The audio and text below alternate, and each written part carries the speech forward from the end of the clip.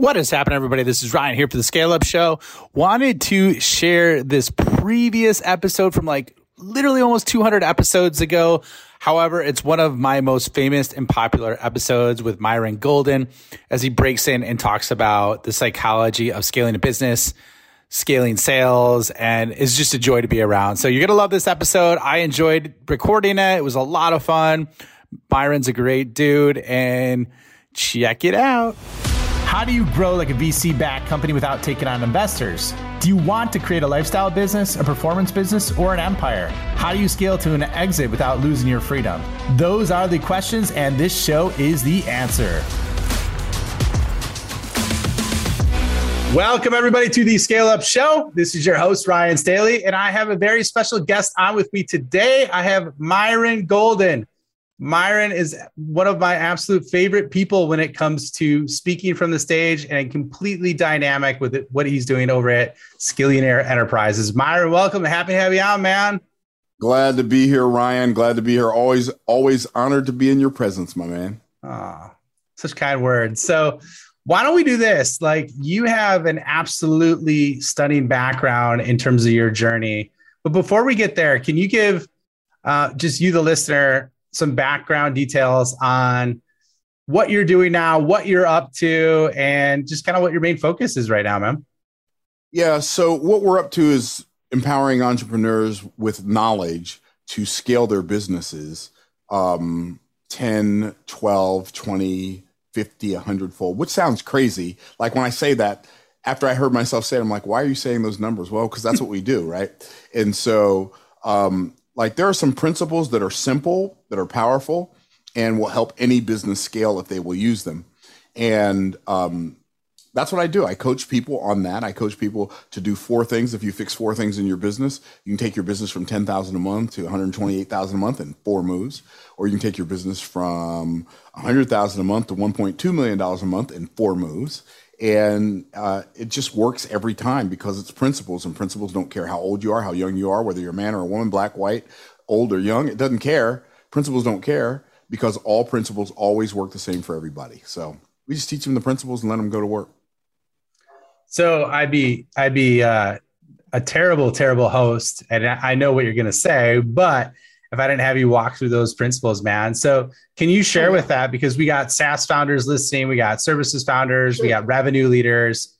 And so I'd love for you to walk through it and share with what you're talking about. Yeah. So as I've coached thousands of entrepreneurs, literally, the number one common denominator in entrepreneurs that struggle is they don't make enough offers.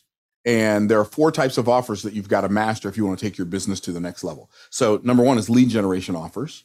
Number 2 is core product offers. Number 3 is premium value offers. And number 4 is continuity offers. Now, I said you can scale your business 12x in 4 moves or more than that in 4 moves. What are the 4 moves? Like if you've got a business that's doing $10,000 a month right now, and you've got a $1,000 offer, and you're generating 100 leads a month, and you're converting 10% of those leads. So 10% of 100 leads is 10 leads. If your core product is $1,000, 10 times 1,000 is 10,000 a month. How do we take that from 10,000 a month to 128,000 a month in 4 moves? Well, the first thing you do is you double the number of leads you generate.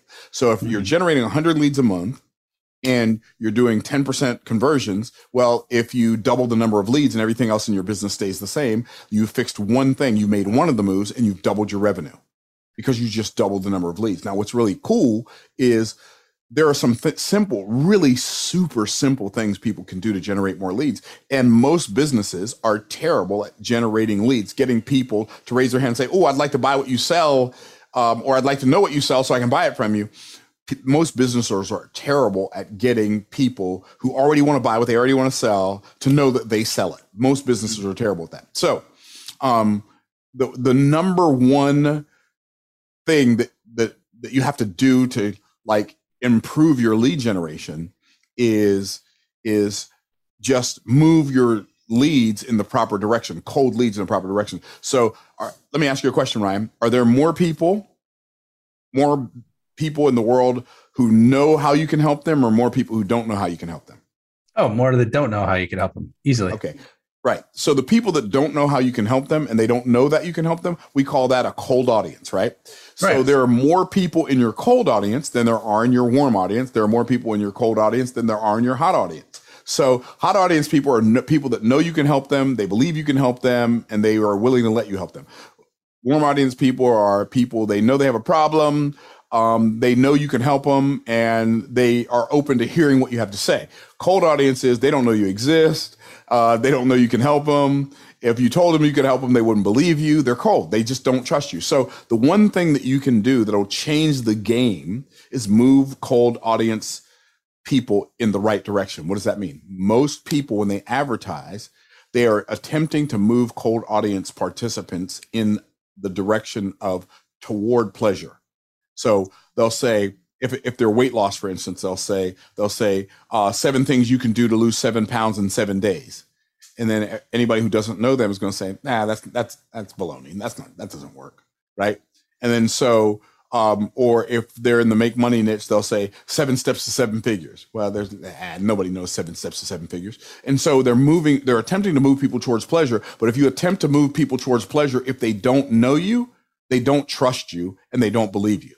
So never talk to a cold audience about a positive outcome. Instead, warn a cold audience about a negative outcome. So instead of saying seven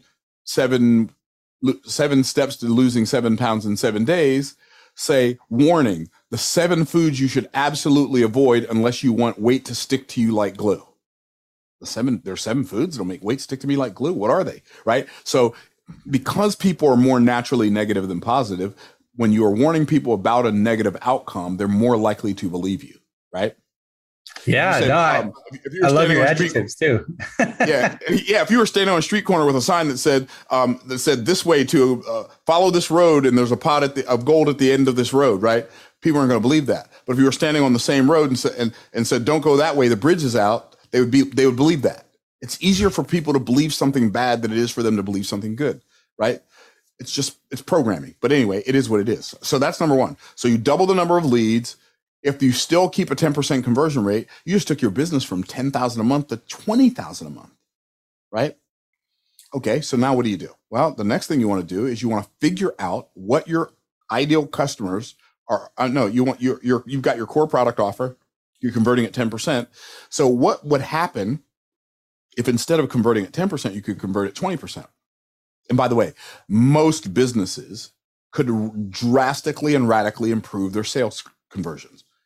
The reason they're so bad at selling is, well, there are a bunch of reasons. So I was going to say the reason they're so bad at selling but the reasons they are so bad at selling are number one reason most people are terrible at selling is because they're trying to get people to buy. That is always a mistake, because if you try to get them to buy, they're going to resist. So if you become more nonchalant about whether or not they say yes to your offer, if you disconnect yourself from the need for that person to say yes, if you remove your quote fear of rejection and just say, I have this thing that's really, really good and it can help you. If you think it can help you, buy it. If you don't think it can help you, don't buy it. And if you totally disconnect from your need for them to buy, the more they feel like you don't need them to buy, the more likely they are to buy. The more they feel like you need them to buy, they think they're helping you, and the less likely they are to buy. So you can improve your conversions just by divorcing yourself from the need for a yes answer. That's one. I mean, that's just one. That's one thing you can do. The other thing is don't try to get people to buy, but instead create an environment that makes people feel like buying. Because human beings do things for one reason only. They do it because they feel like it. People who exercise because they feel like exercising, because they like how exercising makes them feel when they're done, or they like how exercising makes them look when they're done. But people who work out because they feel like it. People who don't work out because they don't feel like it. So most people make the mistake in their own personal lives of trying to get themselves to do something. What they should do is figure out, how can I create an environment that makes me feel like doing the thing I should do? And if you do that, then it works, right? So when you're selling, an example of that. Can you give me an example of that, Myron, real quick? Sure. So I'm going to give you a perfect example, right? So I grew up, my parents were from the South. And so when I was growing up, we ate everything. I mean, we ate everything that came off of a hog, for the most part, except the grunt, right? We ate all of it, right? And then I found out how terrible pork is for you, right? So now, like, I found out that you can't cook pork at a high enough temperature to kill all the parasites in it and still have it be edible. Now I'm like, oh, right? I found out that a hog is in the animal kingdom what a fly is in the insect kingdom. And I'm like, oh, right? And so now I've painted a totally different picture of what this thing means. I've given it a whole new definition, right? And that new definition causes me to feel like I don't want pork touching anything that's going to touch my food, right? So it's like shrimp, right? Oh yeah, I love shrimp, right? Well, a shrimp is in the sea what a roach is on land, right? So now when I think of shrimp, I think of sea roaches. Well, now I don't feel like eating them, right? So the story we tell ourselves about a thing is the thing that gives us feelings about that thing. That's why it's so important when you're selling to tell stories that create emotions that people can relate to, right? And so if I tell myself, you know what, I've got a 2-year-old granddaughter. If I say, you know what, if I don't work out like I'm supposed to and eat like I'm supposed to and drink plenty of water, you know what, I'm going to miss out on my granddaughter growing up because I'm 60 years old and she's 2. I want to be there. I want to dance with my granddaughter at her wedding, right? And so that makes me feel like working out. Whereas when I look at working out and I look at the weights, the equipment that I work out on, and I think about all of the reps, and I think about getting on that rowing machine, I think about getting on that assault bike, and I think about doing chin-ups, and I think about getting on my total gym, that does not make me feel excited. But when I think about dancing with my granddaughter at her wedding, oh, I can work out like for days at a time, right? That's a beautiful example. It's about reframing what the activity means and which part of the activity you're going to focus on, which is amazing, by the way, Ryan. So because it's impossible for anything to only be bad, and it's impossible for anything to only be good. Mm-hmm. What does that mean? Well, have you ever seen a one-sided piece of bread? No. What about a one-sided piece of paper? Have you ever seen a one-sided coin? No, I haven't seen that. One-sided pancake? Nope.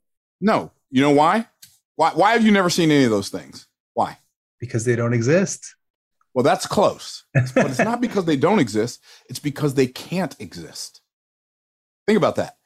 It's not that they don't exist. It's impossible to have a one-sided piece of paper. If you have one side on the piece of paper, it has to have the other side, right?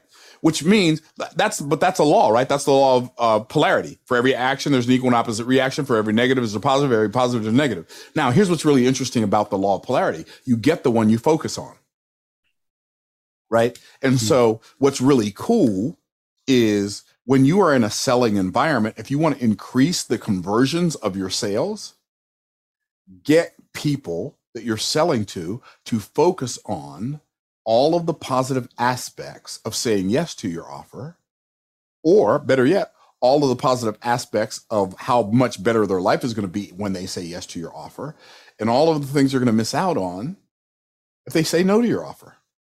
See, most people who sell, one of the reasons why they have a hard time selling? Why? Because they show people how much it costs to take advantage of their offer, but they don't show them how much it costs if they don't. Like if you just show people how much it's going to cost them if they say no to your offer, now you've increased the odds that they're going to say yes. So if you can take your percentages, your sales percentages from 10% to 20%, and you've already taken your leads from 100 to 200. So now you're generating 200 leads. If you're converting them at 20% of 200 is 40 sales. At $1,000, that's $40,000 a month. So you fix 2 things in your business and you quadrupled your revenue. Now that's exciting to me. Oh yeah. Right. That's amazing. Yeah. And it's so simple. Right. So, and those are 2 of the moves, and there are 2 more moves. And I don't want to turn this into a class on how to do that, but I'd be happy to share whatever you want me to share with the folks. So those are the kinds of things that I teach entrepreneurs, which help people go like, Josh and Wasi, right? They're in our mastermind, right? Yeah. Josh and Wasi, when they came to my challenge in May, they did $10,000 in revenue that month. It was the worst month they had ever had. And then the next month, through our coaching program, they did $60,000 in revenue the next month. They did 101,000 the next month. They did 150 the next month. Then they backed up to 80. And I think they had another month or two of 80. But then in December, they did $275,000 in revenue. Well, how did they do that? They did that because of those 4 moves.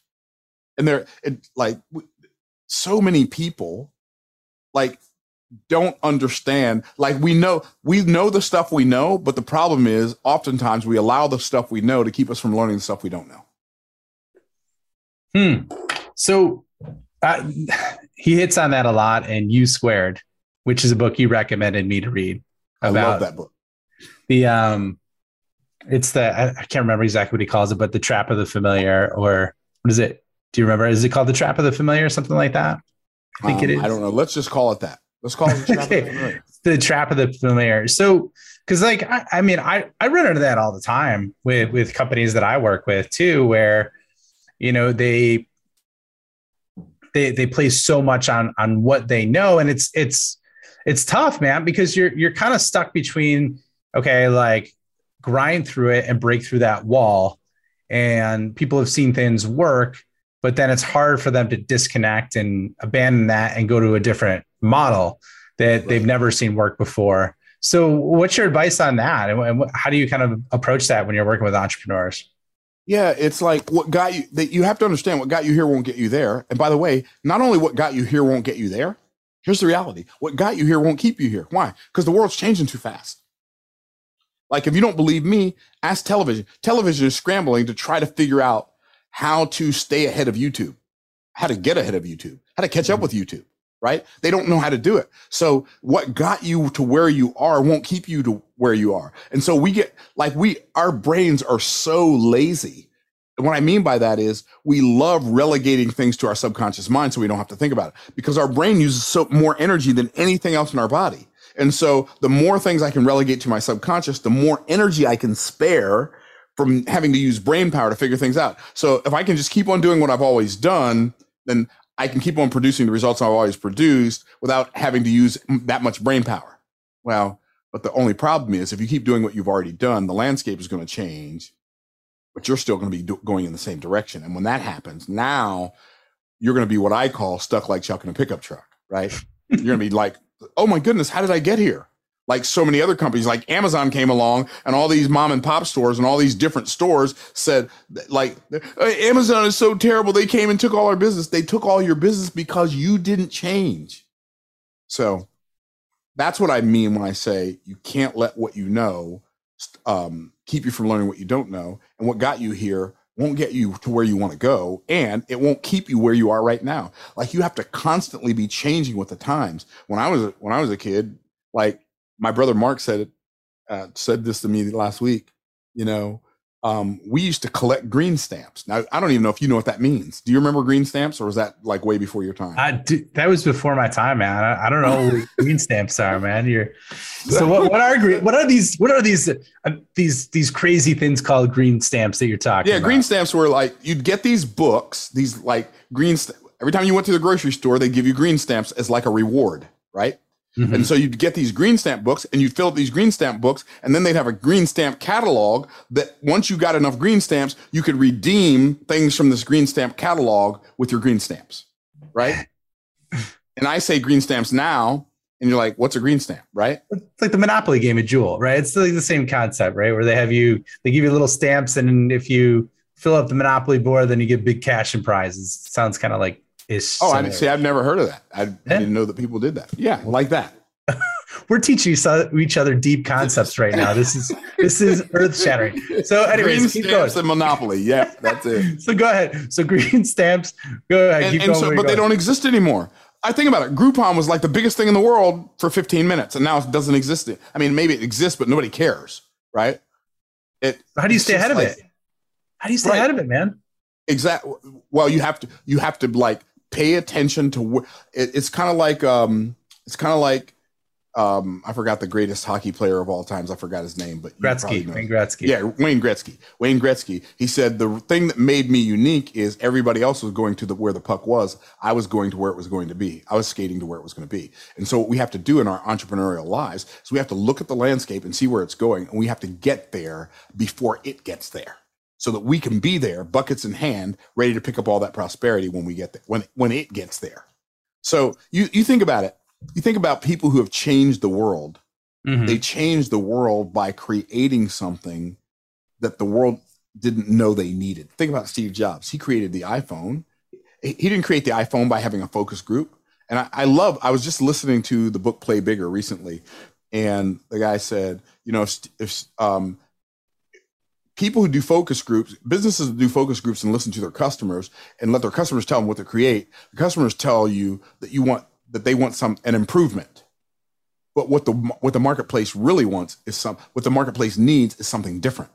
And so if you're gonna play at the highest level, you need to figure out what the new different thing is that the marketplace is going to be screaming for when you create it, as opposed to giving them, as Henry Ford said, if I had to ask my customers what they wanted, they would have said faster horses. Right? Mm-hmm. Yeah. So that's how we keep from getting left behind. Think about it. Smith Corona should have owned the computer industry. They own the typewriter industry, and then along comes the computer industry, and they get wiped out. Kodak should have owned the digital camera industry, but along come digital cameras, and they get wiped out. Like the automobile industry should have owned the airline industry. But the automobile industry thought they were in the business of manufacturing cars when they were really in the business of transportation. And see, you've got to look at the broader category of what you do and figure out, how can I dominate this category? Not how can I fit in this one little corner of this thing that already exists and be better than the guy who's down the street from me.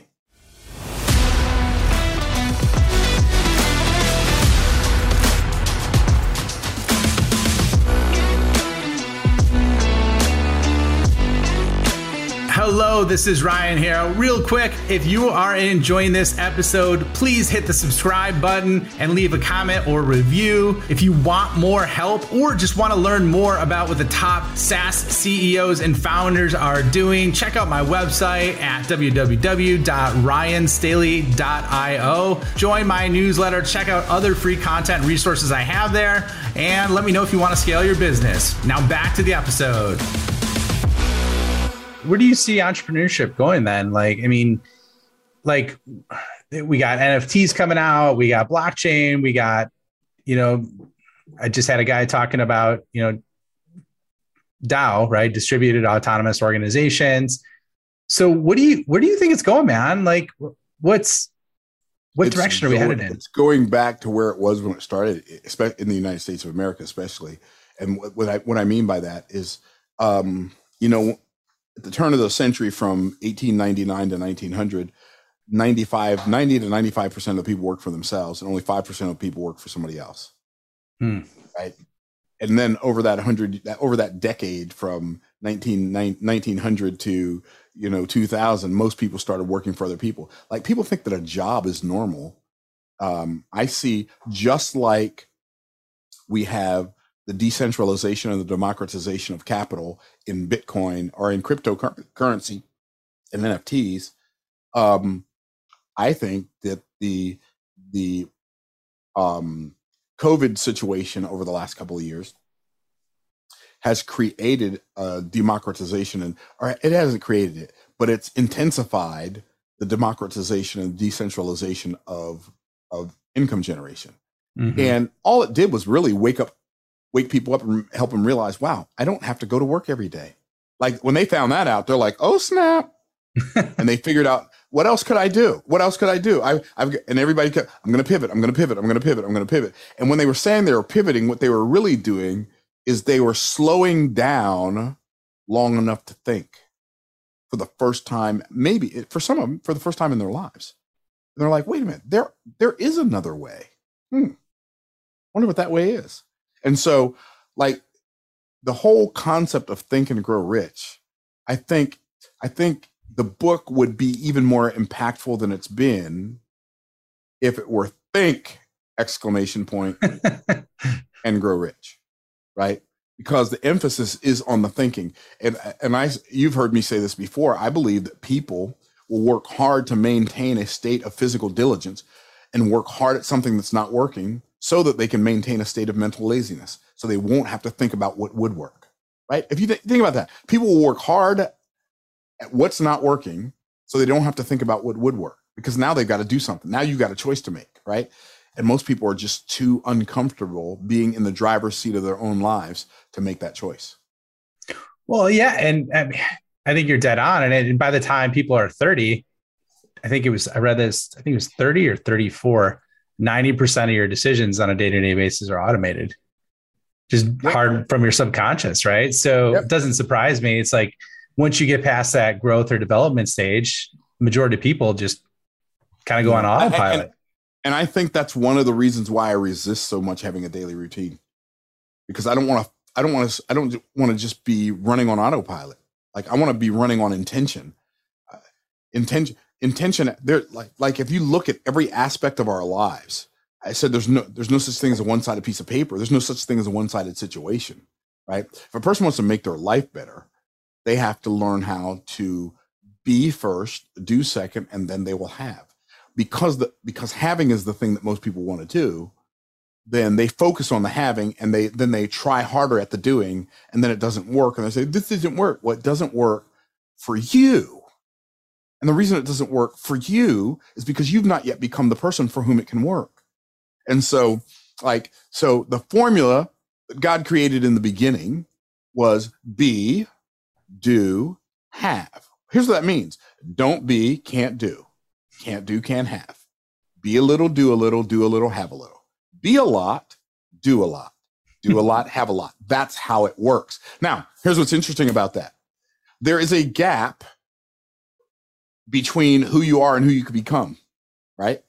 Mm-hmm. And what is that gap? Well, that gap is a gap in your identity. And what's in that? Like, how do you fill that gap? By the way, the negative aspect of that gap is where you are right now. The positive aspect is where you could be, who you could be. Like, This is who you are. This is who you could be. Well, how do you fill that gap? The only way to fill the gap in identity is with intentionality. You have to be intentional. And unfortunately, most people are not intentional for 3% of their lives. What do I mean by that? Most people only focus. When I say intentional, I mean focus. Most people only focus on distractions. What do I mean by that? Well, think about it. People are very intent on making sure they get home in time to watch their favorite show. They're very intent on making sure they don't miss their favorite team, right? On football, baseball, basketball, whatever team, right? And it's so interesting. People say they'll get all bent out of shape about my team, and nobody on their team even knows they exist. It's a distraction. For most people, it's like an anesthetic. People focus on distractions to anesthetize themselves so they don't have to pay attention to the fact, or they don't have to think about the fact that their life is not working. Well, true. If you intend, but if instead, what if you were intentional and said, okay, and you made a decision, and you said, okay, I am going to take my life to the next level so that my family can have the best experience of life they could possibly have while they're on this planet. So now I'm going to focus on making enough money to free up my time, making enough money to free up my spouse's time, making enough money so we can support our children in a big way and get them the education they deserve, and maybe travel around the world with our children, as opposed to doing what everybody else does just because everybody else does it, right? It would change everything about you if you did that. But most people say, well, you can't do that. No, you can do it, but your programming makes you think you can't, because people will never behave consistently in a way that's inconsistent with their programming. Right. And so you fill the gap in your identity with intentionality. And if you will become more intentional about everything you do, how do you become intentional? You take inventory of the things you're doing and ask yourself, how many of those things am I doing on autopilot? How many of those things am I doing because my dad did them, because my mom did them, because this is what we've always done? And how many of those things am I doing because I decided I'm going to do this, because when I do this way, it's going to make my life better? Does that make sense? Oh, totally. Yeah. I mean, I know we chatted a little bit before we jumped on about identity, and that's something I've been very conscious of, like, for myself. And I ask myself, like, why, like, if something's preventing me from doing like I told you, like I didn't get the results I wanted last year, right? I wanted a 10x or 1000% growth. I had 300% growth, right? Which isn't bad, right? It's good, but it's not where I wanted to be. It's not what I lined up to do. And one of the key things to what you're talking about was like, I had some blocks in my identity of certain things that I didn't do that I needed to do consistently. And there's no one to blame but me. Right. But you got to like stop and look like, wait a second. I'm like discounting that automatically. Why am I doing that? And then you got to like recognize it and take the time to do that and be self-aware. Well, think about what you just said. You have to recognize it. See, you just said it. You have to recognize. Think about it. If you're going to reprogram something, what do you have to do? Well, first you have to recognize the programming that's going on right now. Then what do you have to do? You have to remove that program. Then what do you have to do? You have to replace it. So you recognize it, remove it, and then replace it. And that's how the process works. But guess what? Here's what it takes. Remember, I don't know if you see, I don't really know how old you are. I think you're what, 36, 38? No, 39? Dude, I'm like 44. Oh, really? Okay. Yeah, I'm a little older than that. Thank your parents next time you see them, right?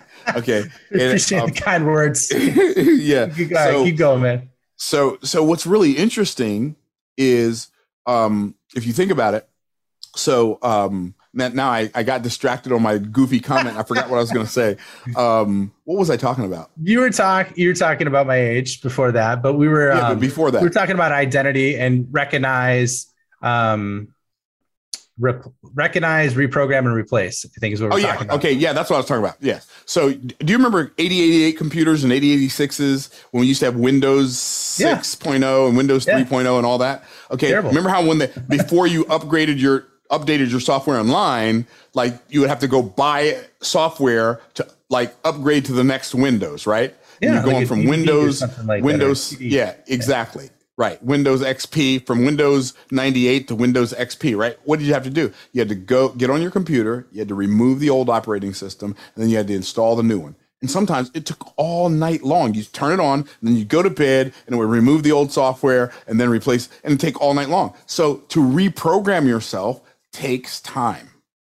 It's not going to happen overnight in this computer, because this computer is way more powerful than the computer on our desk, right? So it's going to take time. But it's so worth it. I'm so glad that I took the time to reprogram my computer so that it can produce the outcome. Check this out, Ryan. Tell me this isn't a great concept. What if your mind is like one of the most powerful computers on earth? Mm-hmm. And what if your experience of life is a 3D printer? And what if your mind, you programmed in your mind, your car, and then because of the programming you're running in your mind, you 3D printed the exact car that's in your programming, and you 3D printed your house, and you 3D printed your wardrobe, and you 3D printed your bank account. And like literally, what if your mind is 3D printing everything around you? 'Cause it is. I love that, man. Isn't that wild? Yeah, that's cool. I like that. I didn't know where you were going with it. You kind of scared me a little bit at first. You made me excited. I didn't know what was happening. It was like a carnival ride. So yeah, well, we're just about up on time, my friend. So let me ask you a couple fast fire questions, because sure. I think you're one of the most fascinating people I've ever met, and you have an amazing mind. And I love to learn from you and always hear your insights. So we do a fast fire. So what's your, and I know you read a lot, man. You read a lot. You're a vivacious learner. So what's your favorite book you've read over the past 2 years? Oh, the Bible. Well, that's like your favorite book you've read ever, right? That's my favorite book I've read ever. Yeah. Okay. So other than the Bible, in addition to that, so let me give you another one. Yeah. Okay. In addition to that, favorite book in the last 2 years, favorite book would be The Oracle by Rabbi Jonathan Cahn, but my favorite business book in the last 2 years would probably be Oversubscribed by Daniel Priestley. That'd probably be my favorite business book in the last 2 years. I got to reread that. I read it. I took notes. I need to reread it. I need to read it a couple times. Yeah, it's one of those. Yeah, it's one of those. Okay, so that's awesome. What's your favorite podcast you listen to? Or I know you don't really watch TV much at all. No. Favorite podcast. Man, I have a lot of podcasts that I like. I love the Rabbi Daniel Lapin show. He's a rabbi that teaches business based on the Bible. Rabbi Daniel Lapin. I love his podcast. Love Russell Brunson's podcast. It's really good. I love that. Yeah, I listen to it all the time. Yeah, Russell's podcast is fire. I'm trying to think of who else's podcast I even listen to. I know I've got a bunch on my phone. I've got so many podcasts on my phone that I don't even know what they all are. I'd have to pull them up just to. But I listen to more audiobooks than I do podcasts because I can listen to an audiobook faster than I can read. I read really, really slowly. But I still read a lot, but like I'm always listening to audiobooks because I'm in my car or I'm on a plane or I'm in the airport or I'm doing, yeah. So I'm listening to audiobooks 2 times speed and I get more out of it 2 times speed. If I listened to an audiobook at 1 time speed, I wouldn't even be able to I'd be like, what is this person? Why is this person talking so slow? Yeah. So, yeah. Well, I amped it up. I did Ellis Hormozi's trick and it was really cool. Oh yeah. Where I read it while I was listening to it at the same time. And it's crazy, man. Cause like when you're reading it and you're listening to it, like I normally listen at 1.5 speed, 2x speed, depending on, but when you're reading it while you're doing that, it seems slow. So I was like, it bumped me up to like 3x speed when I was like, really? And reading. Yeah. It's so weird, but I felt like I retained it good and sunk in deep that way. So, all right, go ahead. Yeah. I was going to ask you if you were the one who told me about the almanac of, I can't remember the guy's name, Raval something. I can't even remember his name right now. But anyway, but it wasn't you. It was Mark Firth. Naval Harari or Naval Harari? No, Naval Revacant or something like that. Oh no, it wasn't me. I know who you're talking about. It was Mark Firth. Yeah, I think it was Mark Firth that told me about that. Yeah. So last but not least, what's your number one best piece of advice you give 20-year-old Myron right now, knowing what you know? Oh, if I could go back and give myself some advice, I would say like play big faster. Like when I say play big faster, I mean like really you're going to go build a successful business. Do it now. And it's so fascinating that a lot of the skills that I have now, believe it or not, I had when I was 20. I didn't have the ability to sell, but I had the ability because I didn't understand business, but I had the ability to persuade people and I had the ability to persuade crowds when I was 20. And I had public speaking skills when I was 20. Really? I didn't know how to monetize it. And so, and I would not I would have told me to I would have told me that you can create wealth so much faster than you think you can. Like you could, like literally 20-year-old Myron could have been multimillionaire by 25 if I had known and had when I was 20, what I know now and had the perspectives that I have now. So the difference between where most people are and where they could be does not lie in their potential. It lies in their perspective. Like they have enough potential to be 10, 100, 500 times further than they are down the road in their life, but they don't have the perspective that they have that potential. And that's why they're not doing it. So they don't believe that they can. They don't believe that they can, but it's bigger than just believing that they can. They don't believe that they can. They don't know that they should. They don't think of the idea to even like attempt it doesn't cross their mind because it's outside the realm of what they perceive as normal. Love that, man. So well, so we're up on time, man. This is awesome, Myron, as always. Love what you put down, love the stories, love being a part of your mastermind. So where can people find having you as a part of our mastermind? It's great. Thanks, man. Where can people find you? Where can they learn more about you? And then I have a link for people called Scale Up Offers Challenge for the Make More Offers Challenge is something that you do, which is absolutely amazing. And I highly recommend it. But where can people find more about you and what you're doing? So what's really cool is you can find me pretty much anywhere and everywhere. Instagram is the best place to reach out to me, though. If you have something you want to say to me or something you want to ask me, I'm at Myron Golden. There are some fake ones on there, so it's just my name, MYRONGOLDEN. There's no dashes, no spaces, no underscores, no anything, just Myron Golden. And on Instagram, on Facebook, my Facebook page is The Myron Golden, THE, The Myron Golden. And obviously, if you Google me, you're going to find me like everywhere. And but yeah, I like the scaleupofferschallenge.com. Like, it'll change your life if you are an entrepreneur. It will be an experience unlike anything you've ever had. So I went through it myself. It was awesome. So I'd highly recommend it. The link will be in the comments, so feel free to check it out. And I highly recommend that you do.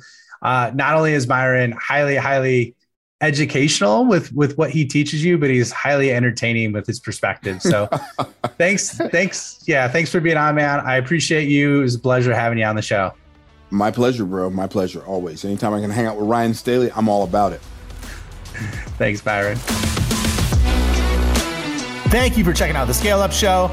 My mission in life is to help founders and revenue leaders avoid all the pain and suffering in revenue growth so they can flip it and create a life of their own design. So if you enjoyed this show, please like, review, share it on social, and more importantly, just share it with a friend. Share it with someone that you think could learn and benefit from what you heard on today. But the more we get the message out, the more people we could help, the bigger the impact we make, and the bigger the community gets, which helps everybody. So once again, thank you for being a loyal listener. I appreciate you and look forward to seeing you on the next episode.